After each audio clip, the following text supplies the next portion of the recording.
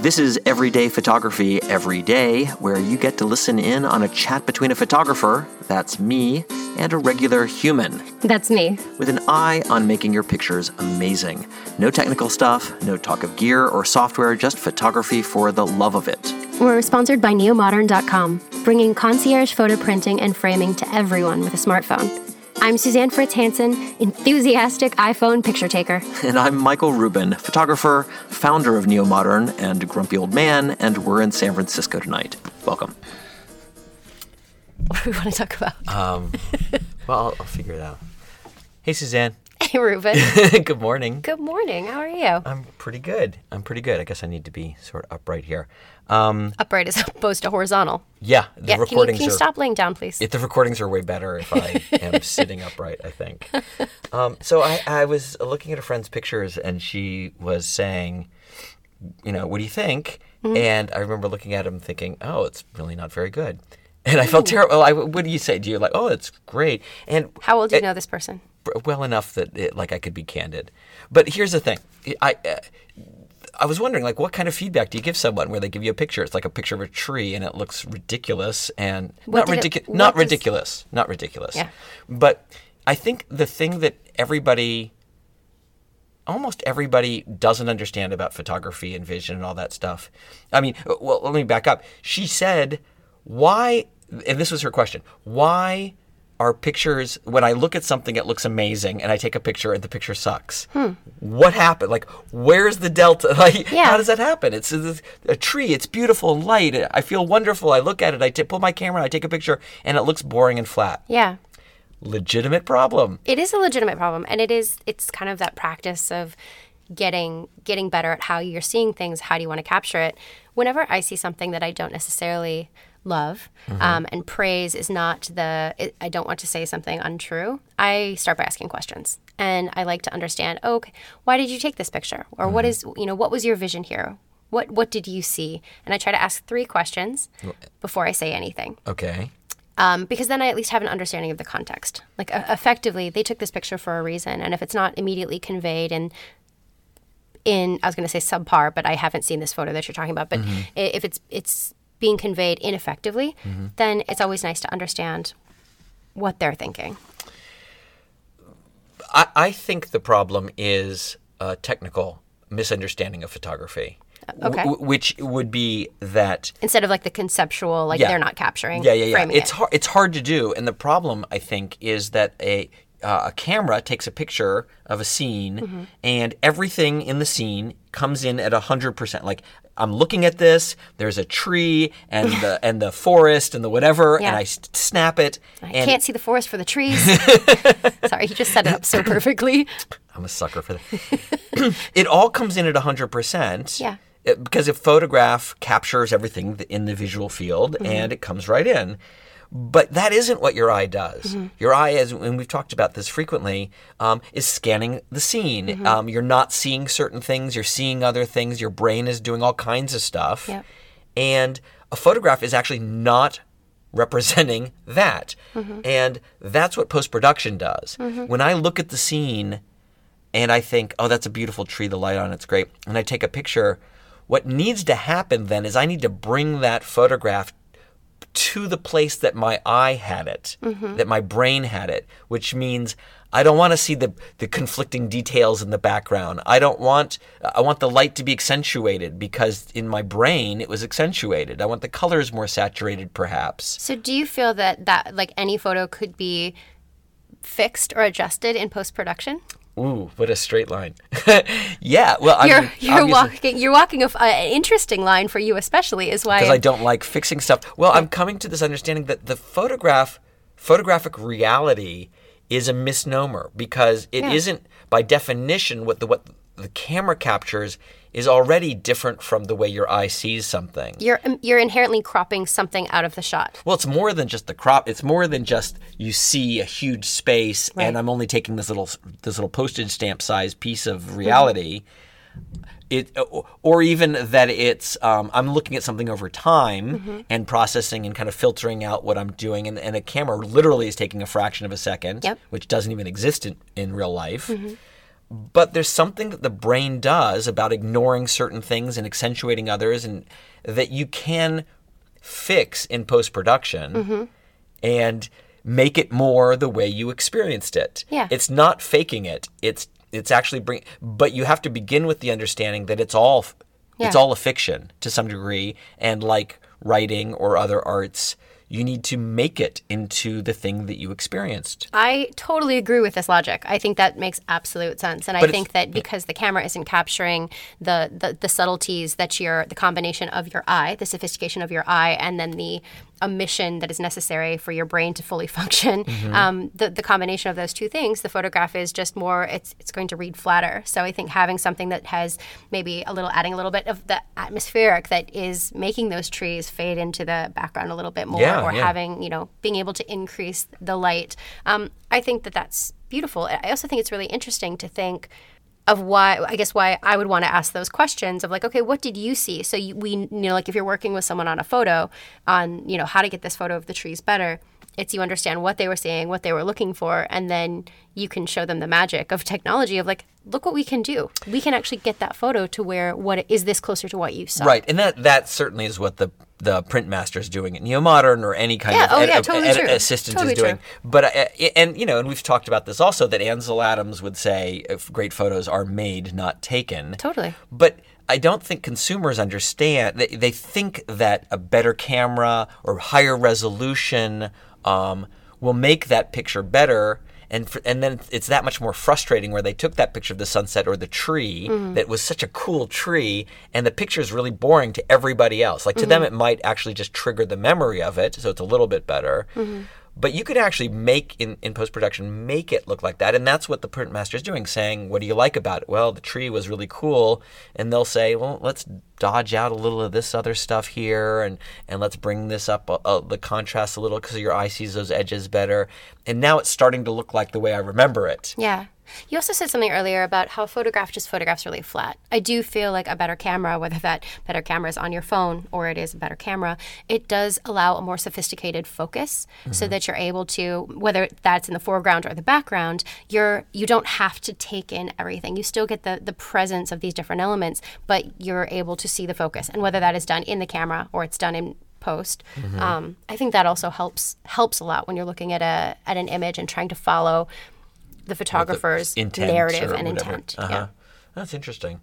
I don't know. It was when she brought it up. I want to get back to this story on what you said. Well, I was completely non-political. It's like I didn't say anything nice. I'm not able to disguise that feeling. I don't think it's constructive sometimes when they're like, what do you think of my picture? And just be like, it's wonderful. I love this. Oh, no. I agree. I don't think, blowing smoke is ever productive. But my kids would tease me about this if they write a paper and they're like, well, what do you think of the paper?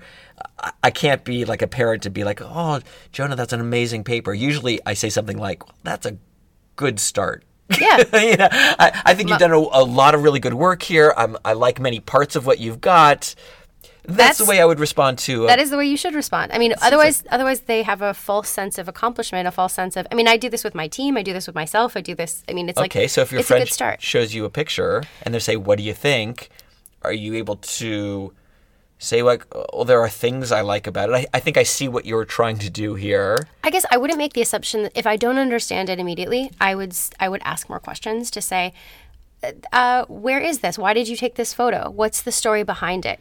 And then I can understand, and then I can give feedback with better context on what I think about it. Be like, okay. But you shouldn't have to explain your pictures. Like if someone says, let me decide if I like it. Tell me more about what's good, what you like about it, or why you did it. And I think disagree. That's sort of missing. I think a masterpiece or a professional shouldn't have to explain their photos. But I think anyone else that's just out there trying, giving it the college try. Yeah, I think that is absolutely part of it. You're not going to nail it. You're not going to master it. So taking photos and asking people what they think helps you get better, helps you understand what you were missing. And if you can talk through the story, then someone else is able to say, oh, that didn't come across. What's interesting is I actually looked at this first, or I saw this first, and what you're talking about, I didn't see. So I think the feedback doesn't have to be, I'm looking at it and be like, yeah, that sucks. It's just. Well, I didn't say that sucks. That's good. But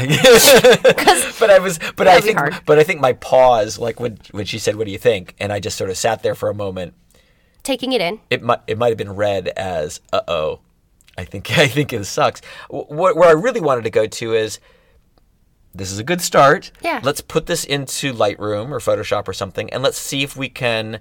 Let me show you the ways it can be improved. You need to tell me what it was you took it for. Was it because of the curve of the tree, or was it the light on the tree, or the cool colors?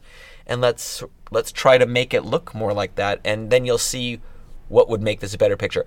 It's a good start. It's a good foundation. It's a good negative. If you were a photographer, you'd say that it's a great negative, and now we're going to work on it. Yeah, I mean, this is how this started. Was how can I get my photography better? And granted, I've been slacking on kind of these photo reviews, but maybe we can get back into it. I think it is scary. Like it's intimidating for me to show you my photos a little bit, because it's like I'm not a professional, and I'm not. And as like all these conversations we've been having, and all the wonderful, talented photographers that we've been able to interview. You should be pretty good by now. I should be, but I'm not. I mean, like I'm still just like chipping away like everybody else. And I think what's exciting and exciting, brave, and scary, all rolled into one, like a sushi roll. But it's like sharing your work is a thing of bravery, and being able to put it out there and asking anyone what they think of it. And I think if I'm going to put myself out there, I have to be ready for an honest answer. And so if it's not clear what I'm trying, what I saw, or the story behind it, then I want people to ask me what that was, so I know how I can do a better job capturing it next time. Yeah.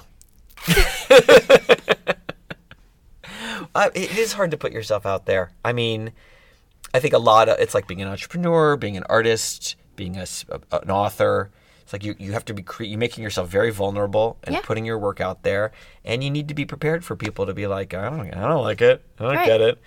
But I think that everyone's photography will be better when they can recognize that it's not going to come out of your camera because of the difference between the eye and a photographic image. Yeah.